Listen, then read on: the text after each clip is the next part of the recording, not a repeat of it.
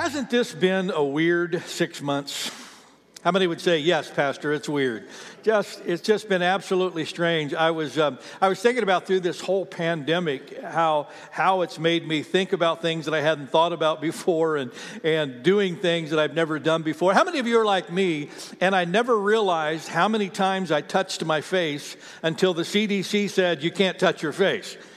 I mean, it's like the moment I read that the first time, CDC says, don't touch your face, all of a sudden my nose started itching and it's not stopped, and I'm kind of like, I can't do that. Wanda, would you scratch my nose for me, please? She can't touch my face either. Or how many of you have found yourself, this is really funny, but Wanda and I have done this several times now. We're watching a movie, an old movie, and all these crowds of people are gathering together and we're like looking at each other going, they're not social distancing, they're not social distancing, and that kind of stuff. Or how many of you have found yourself counting while you wash your hands? Count to 20. Have you done that? Yeah. Count, 15, 16, 17. Or how many, I know some of you get this. How many of you were so surprised because you went into a store early in the pandemic and you found toilet paper? You remember that? And it was like finding a $100 bill on the sidewalk. It's like, oh, they got toilet paper here, and because everybody had scarfed it up. Or I thought about this a week ago when I went in. I'm in the bank, and the suspicious person in the bank is the person not wearing a mask, This has been so crazy through this pandemic, and I was traveling this week. I went back to our son and his family that live in Baltimore are moving back, and I spent some time this week trying to help them get some stuff packed up and ready. And when I got in, I was connecting through Denver. And when I got into Denver, turned my phone on, I started blowing up with sports scores and stuff, and I saw K-State, Kansas State beats Oklahoma at Oklahoma. And I'm like, what? And then I saw LSU, the national champions from last year, got beat at home by Mississippi State. That a number one team has not been beat in their season opener since 1978. And I thought, well, of course, it's 2020. What would you expect? This is just the year of the abnormal. And it's affected us in deep ways. And when I sat back and I began to think about just some of the emotions that I know many of the people that I'm around have felt, and I have myself have felt. I thought of several. We'll throw them up on the screen for you. Many of us have felt fear. Fear for ourselves, fear for people we love, fear for our jobs, fear about the future. We felt uncertainty. It's kind of like, wow, I told the staff when all this stuff happened and we had to go online completely at the beginning. I said, guys, none of us have ever been in waters like this before. We don't know exactly what to expect. We're going to have to build the bridge while we're walking on it because we don't know what's coming. Insecurity. All of a sudden, things you thought you could count on and now kind of get thrown up in the air. Some of us have felt panic.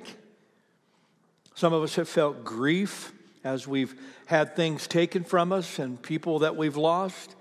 A lot of people have dealt with loneliness. This has been a big one through this, and I want to kind of talk specifically about that today. Confusion about knowing what's going on. Disappointment and frustration. Those two, I got thinking as I was working on this, I was thinking about, for some of you who, you didn't get to do your high school graduation, or it was so completely different from the way that you thought it would be, or your college graduation. How many weddings got planned that, didn't happen or got moved or had to be different than your dream that you had? How many people who had lost family members and the funerals had to be postponed, or it had to be different than we'd normally do. And all of these things have created a lot of just difficult emotions for us to process. It's been a whole new abnormal. And that's what I want to talk about in this series. I want to talk about how do you navigate through abnormal times like this. When I was thinking about this series, the thing that hit me was Paul's letter to the Philippians. Because Paul writes this letter from jail. He's been imprisoned. He's doing God's will. He's preaching the gospel, and he gets arrested as a result. And now he's in jail. He can't do any of the things that he used to do. He can't connect the way that he used to connect. He can't do all of this stuff. And yet what's so amazing when you read the book of Philippians is that the reoccurring theme through Philippians is joy. Some form of the word joy is used like 14 times in those 4 short chapters. And so I thought, you know what, this would be a good series for us because some of us are still struggling with the emotions of this. And what can we do to maybe get our feet under us? What can we do to lean into this new abnormal instead of running from it? Where can we find some help and some hope and some stability? Are you ready for that? Well, let's look together today. I want to look at Philippians chapter 1. I want to look at the first 11 verses. And I want you to look as Paul opens this letter because we find a real key right here at the beginning. You ready? Here we go. This is Philippians chapter 1, verses 1 through 11. This is from the New Living Translation. This letter is from Paul and Timothy, slaves of Christ Jesus. I am writing to all of God's holy people in Philippi who belong to Christ Jesus, including the church leaders and deacons. May God our Father and the Lord Jesus Christ give you grace and peace. Every time, listen to this, every time I think of you, I give thanks to my God. Whenever I pray, I make my request for all of you with what? With joy. For you have been my partners in spreading the good news about Christ from the time you first heard it until now. And I am certain that God, who began the good work within you, will continue his work until it is finally finished on the day when Christ Jesus returns. So it is right that I should feel as I do about all of you, for you have a special place in my heart. You share with me the special favor of God, both in my imprisonment and in defending and confirming the truth of the good news.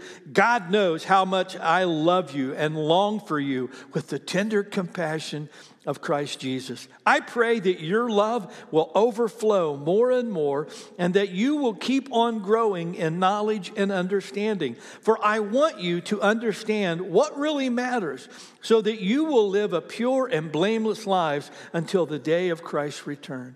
May you always be filled with the fruit of your salvation, the righteous character produced in your life by Christ Jesus, for this will bring much glory and praise to God. When you ask the question, what got Paul through this new abnormal, you see a couple of things right off the beginning. The first is his deep faith in God. And I just want to lean into you and say this. If you have not personally committed your life to the Lord Jesus Christ, if you've never accepted him as your Savior, if he is not leading and guiding your life, can I just tell you, you need him.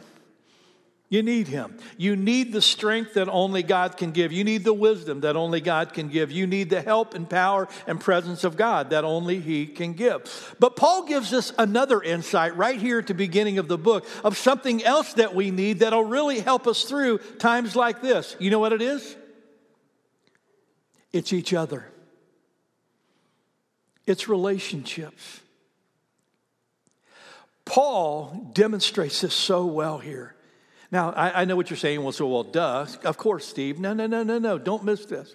Because here's one of the things that's happened to us in this pandemic. Many of us have pulled further away from people than we've ever been before. And one of the keys that Paul gives is how important relationships are to endure abnormal times like this. Again, you've heard me say this over and over again. From the very beginning of time, when God created us, he created us not just to need him, he created us to need each other. From the very beginning, God himself said, it is not good for man to be, say it again, alone. It's not good. When you go to the New Testament, you'll find that some form of the words one another are used like 119 times.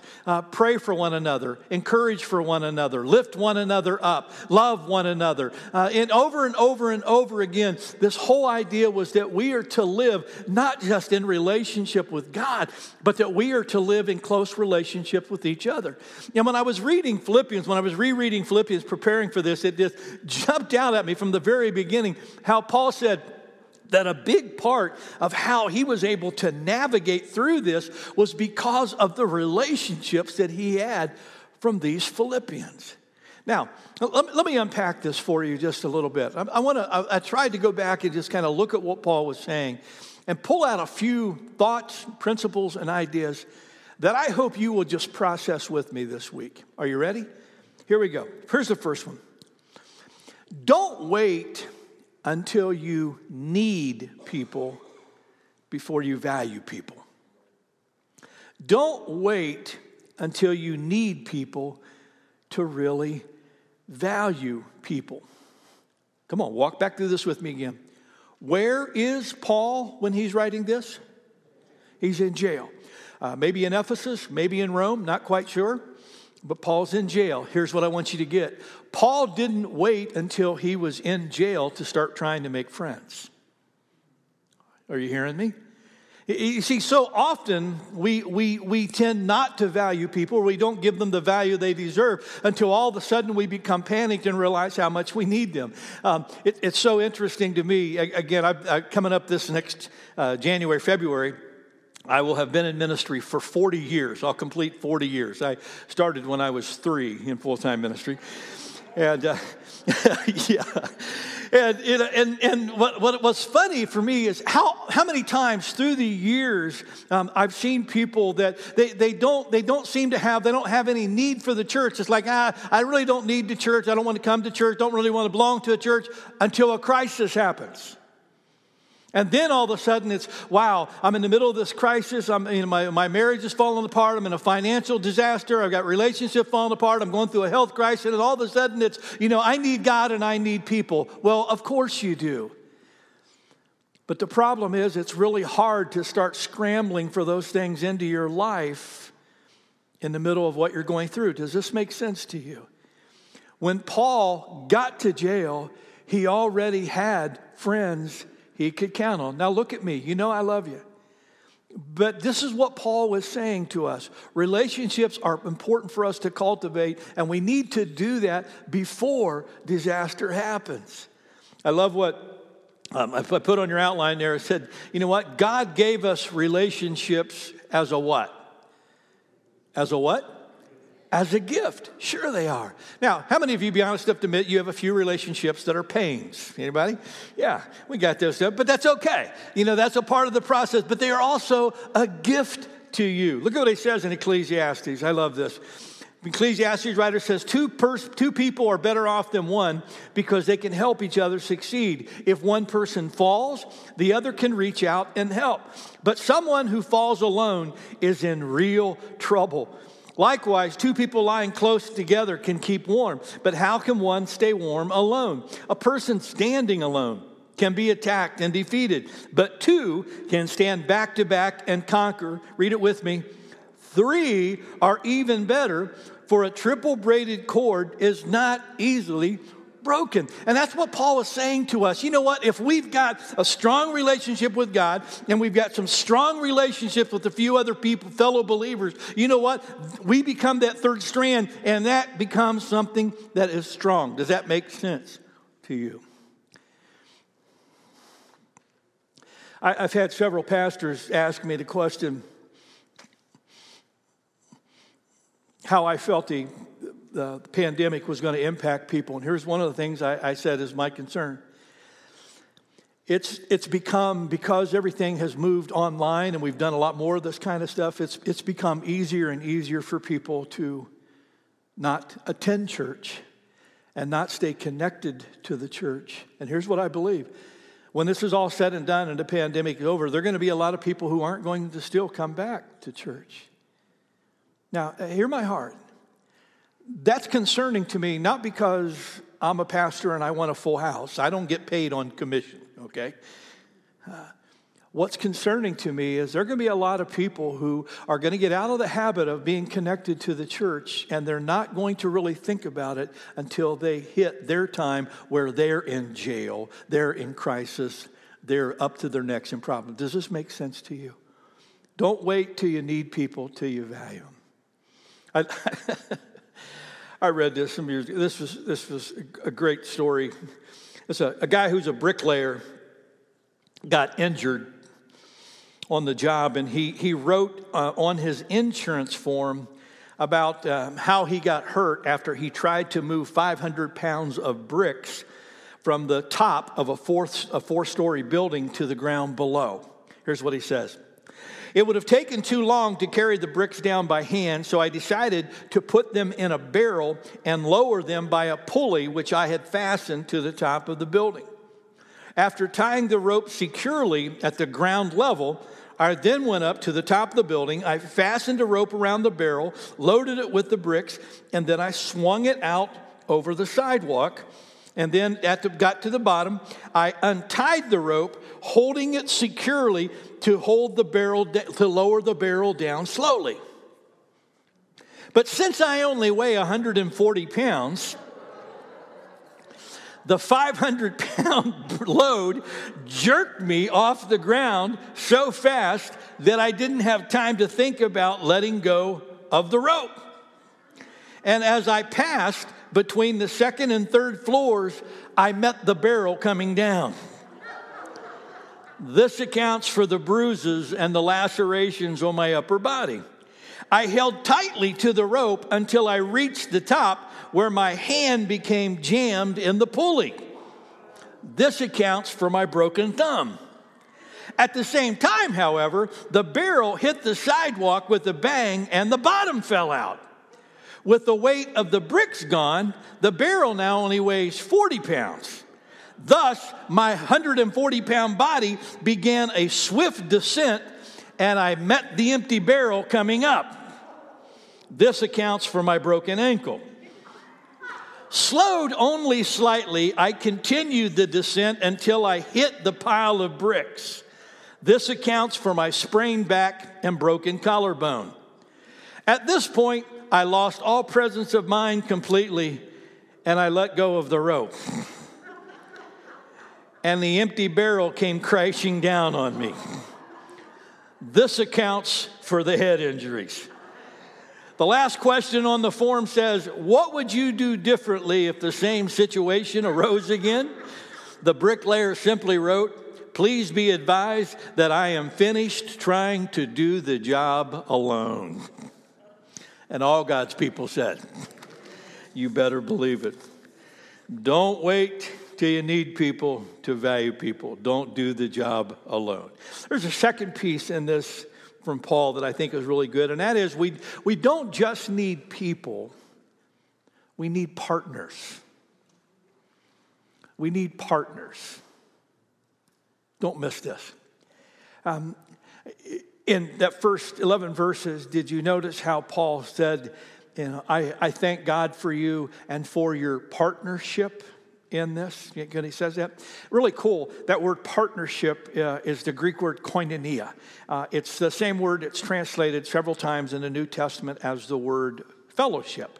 But it has a really deep meaning to it. In other words, these weren't just acquaintances of Paul.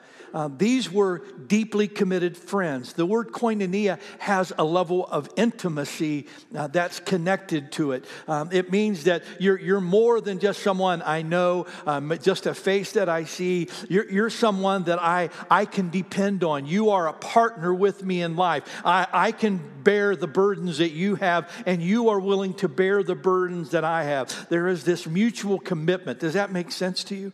And the reason I say that is because sometimes when we talk about this kind of relationships, people say, well, I know lots of people. Yeah, it's not about knowing lots of people. And let me just stop for a second. Again, this is church. This is why God created a church. I want you to stop. I just want you to look around the room for a moment. Because what I promise you is you'll see a lot of faces that you recognize. Some of these people you know by name. But here's the deal. How many of them have you gotten to know on a level that if you were in need, you could call them? How many people do you know that you could bear their burdens and they would call you and you would call them? You see, that's what it really means to do life together. Does that make sense to you? That's what Paul's talking about. Not just friends, partners. I love Acts chapter 2. It gives a great description of what the church was like and what I really believe the church was meant to be. Acts chapter 2, 44 and 45. Read it out loud with me. And all the believers met together in one place and shared everything they had. They sold their property and possessions and shared the money with those in need. In other words, what's mine is yours and what's yours is mine. This is why we make such a big deal about cultivating relationships, about getting connected in classes. And I know this pandemic has gotten everything, kind of at array, but even if you're zooming into a class, keeping that connection, keeping people in your life that they're going to pray for you and you're going to pray for them. They're going to call you. You're going to call them when you have a need. That's the kind of relationship Paul is talking about. I thought about Paul's words early in Philippians when he said, every time I pray for you, I thank God for you. Every time I pray, I thank God for you. Here's the question. When you pray, who do you thank God for? Who is your koinonia partners that you thank God for? Can I ask it a different way? Who thanks God for you? Who thanks God for you? Look at me, church. You see, when we talk about being connected in each other's lives this way, it's not just about what you might need one day. It's about what they might need one day as well. They're not going to call you if they don't know you. Interesting, just from my observation through these last 6 months, what's been interesting in trying to come alongside of our people through all of this, what I've realized is the people who have these kinds of relationships in their life, they've navigated these last 6 months a lot easier than people who do not. Just a fact. It's funny. One of the things that happened to us culturally as we moved from being an agricultural society to a more industrial society is when we moved from the country to the city. What's funny is we've got a lot more people a lot closer together, but we really don't know the people around us. And what's interesting is how in an agricultural communities, how they develop deep, abiding relationships because they've learned out there that they need one another. Does this make sense to you? Some of you may have seen this. I just thought this is the most beautiful example of koinonia I've seen in a long time. There is a guy in South Dakota this past month, a 57-year-old by the name of Lane Unjum. And he's a farmer, got a few thousand acres of land, and he was getting ready to start harvesting his wheat and canola, and his combine caught on fire.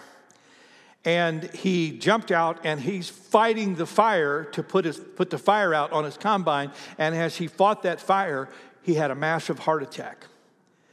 And of course, he's out in the middle of nowhere. They life flighted him to Minot, North Dakota, and he was in ICU. But now all of a sudden, here's this farmer who has 1,000 acres of wheat and canola that needs to be harvested, and combine's burned up, and he's in the hospital. And what in the world is going to happen?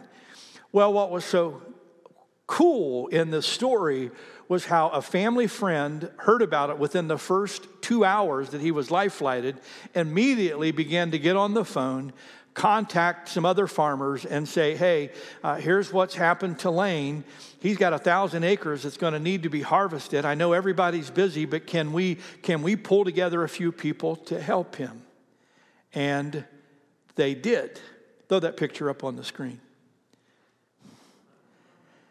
When it was all said and done, they had 60 volunteers show up with 6 different grain cars and 15 semis and 11 combines. And they went to work, and in 1 day's time, and actually in 7 hours, they completely harvested 1,000 acres of wheat and canola for him. 1,000 acres. A week later, another group of farmers came back and harvested his soybeans for him. And another week later, some other farmers came and they moved the big bales of hay that he had indoors. They did all that. And I'm reading this article and reading this story, and I'm thinking, this is the church. This is what it means to be the church. And in the article, they talked about this is what we do for each other. He's a great guy. He's a part of our community. He does this for us. We do this for him. Ladies and gentlemen, that's koinonia.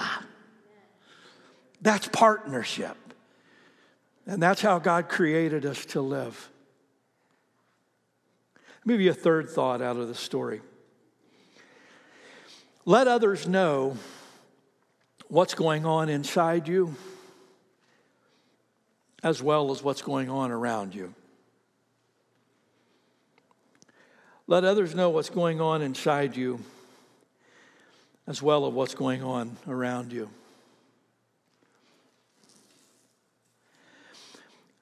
God gave us one another not just to take care of the outside stuff, but to take care of the inside stuff as well. Look at this with me. Romans chapter 12, verse 15. Read it out loud with me. Be happy with those who are happy and weep with those who weep. Now, look at me for a second. How can I rejoice with you if I don't know that you're happy, if you're not telling me about the joy that you have so that I can share that? The contrast is two. How can I weep with you if you don't tell me what's going on inside of you? See, here's one of the things, and this blows my mind, particularly in the church, is how often we find ourselves around groups of people and we have this koinonia that's supposed to be here, but we don't want to share with other people what's going on. We don't really want people to know. We're embarrassed about the fact that we're having challenges or that we're struggling, like somehow that's a lack of faith. Or no. We all struggle. Jesus shared what was going on. Look at it on your outline. When he walked into the Garden of Gethsemane, he took Peter, James, and John with him. He became deeply troubled and distressed, and he told them, read it with me, church, my soul is crushed with grief to the point of death. Stay here and keep watch with me. Look at me. I love you. I really do. But I can't read your mind. I can't know what you're wrestling with if you don't share that with me. Does that make sense to you? And when we talk about cultivating these relationships, one of the things I so appreciate about Paul in his letters is how open he was with the people that he was writing to about whether he was struggling or whether he was doing okay or how he was handling that. He told them what he needed and how they could help him. And you know what? I thought, oh Lord, if we could just learn to do that. What scares me is how many people don't.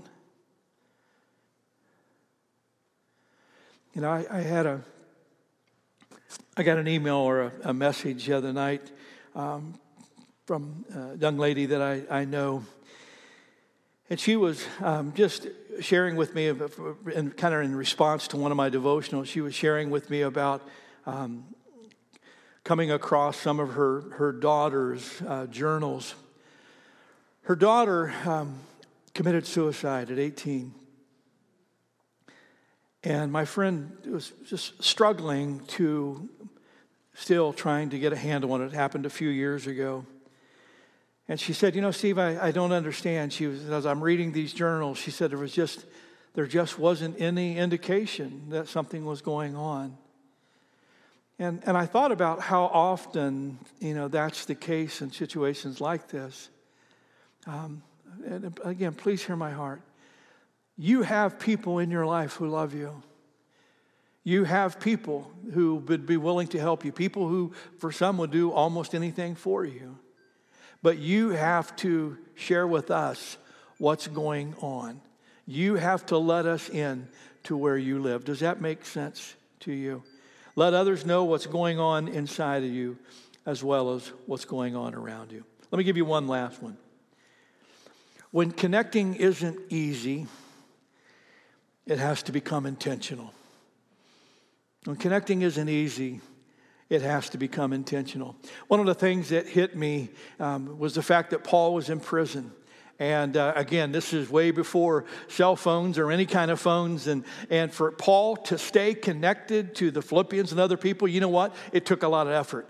There were letters that had to be written. There were couriers that had to be secured. People who wanted to talk to Paul, they had to come to prison where he was. They had to go to where he was at. You know, it took a lot of effort. And here's what I want you to understand. When I thought about us and I thought about what we're in, again, it's just real easy to get comfortable that, you know, some of our natural meeting places have kind of been stripped away from us and we don't naturally connect nearly like we ought to. But here's the deal. When it's not easy, we got to find a way to make it intentional. We've got to value these relationships enough to just make sure that it happens.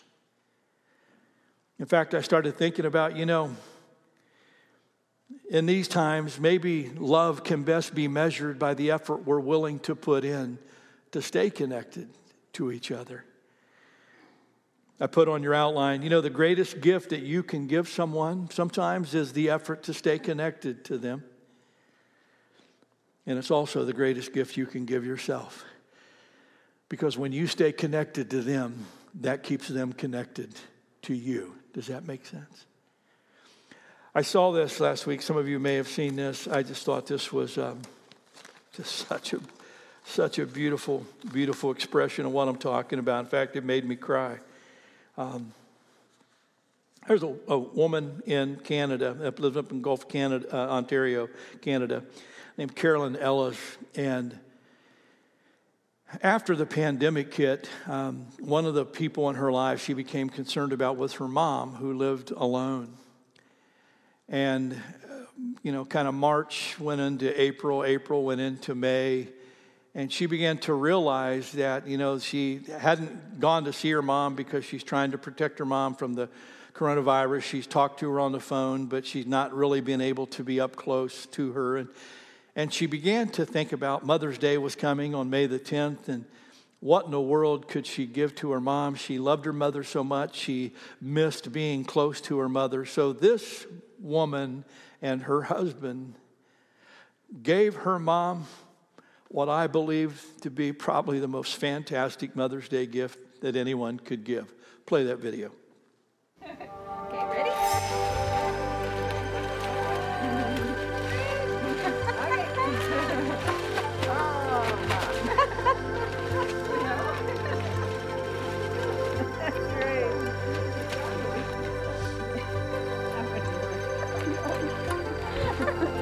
That would be pointless. Oh, it's nice to stop raining.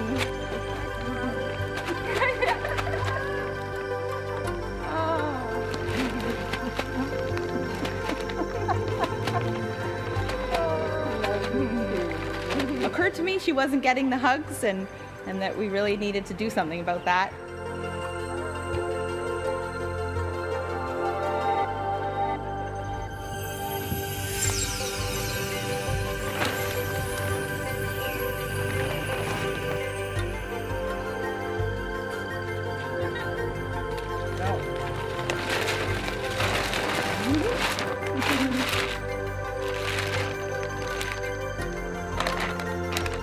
This allowed it to kind of get back to normal. It felt like it really gave us a sense of hope that it's not going to be forever. Like that physical feeling just felt so like home, you know, a hug from your mom. It just felt so good.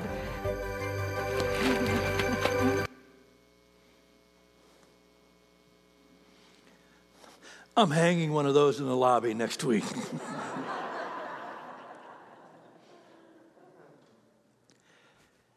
Can you imagine what it meant to that mother to finally be able to wrap her arms around her daughter? And can you imagine what it felt like for the daughter who gave this gift, realizing it was a gift she gave to herself? I really believe that one of the scariest things about this pandemic is not how many people die. It's how many people become isolated. Because it is still not good for us to be alone. Amen. I just want you to take a moment, bow your head, close your eyes. I'm going to pray for us in just a second. But I just want you to, maybe in your own heart, think about, is there someone maybe God's laying on your heart, that a relationship that you've kind of let drift away during this pandemic, that maybe you need to cultivate again? Is there someone that maybe God's laying on your heart that maybe you're just thinking about, I may or may not be able to go see them, but I could certainly call them. I can certainly let them know they're on my heart, they're on my mind. Maybe some of you who are walking through some difficult places, and some of you have a lot of emotion balled up inside of you, that maybe you need to open up a little bit. Maybe you need to let some of us inside. Maybe some of you need to allow us to help you bear that burden that you're carrying. Paul found joy even when he was in a prison cell. And a part of the reason he found that joy is because he knew he wasn't alone. He knew that God was with him wherever he was at. And he knew he had partners who are going to walk with him through it all. My prayer for you is that you can have those same things. Let me pray for us. Father, I thank you for this reminder today. Lord, we just confess before you our deep, abiding need for you. Lord Jesus, you are the way, the truth, and the life. You are the life giver. If we don't have you, all of this very quickly becomes completely overwhelming. And Lord, I pray today. I pray for any person who's here. I pray for any person who's watching this online, who has never connected with you in a personal way, that today, Lord, they would open their heart, that they would invite you to become their personal Lord and Savior, that you would become their friend, that they would know that wherever they are, Lord, your Spirit is with them. Before, Lord, we're also reminded that you never intended for us to be alone. That's why you gave us families to live in. That's why you gave us relationships as a part of the journey. That's why you created the church. And God, my prayer today is that you will just remind us of that. Lord, in today's time, it's just so easy. It's so easy for church just to be a video, not be relationships. For music, something that we just listen to and not really worship that happens from our heart. It's so easy, Lord, with computers and cell phones to connect with a screen and feel like we're connecting with another human being, but we're not really. God, I pray today that you would remind us how important these relationships are that we have in our life, that we would seek them out, that we would cultivate them, that we would cherish them, and that we would hold on to them with everything that we have. Lord, I believe that one of the things the enemy wants to do is not just divide us. He wants to isolate us. He wants us to be all alone. But I pray against that. I pray today that you would remind us that every single fellow believer is a part of a family, that you have placed in our lives not just people, but friends, family, partners. Teach us, Lord, the power of bearing one another's burdens. Lord, we love you so much today. As we reach out to embrace you, Lord, bring to our mind maybe someone who needs a word of hope. Maybe someone who needs to be reminded today that we love them. Maybe someone who we might make an effort for, like this woman did for her mother, to do something special that would just remind them that they're never, ever alone. We love you so much, Father. And it's in your precious name we pray and we give you thanks. And all God's people said, amen. Amen.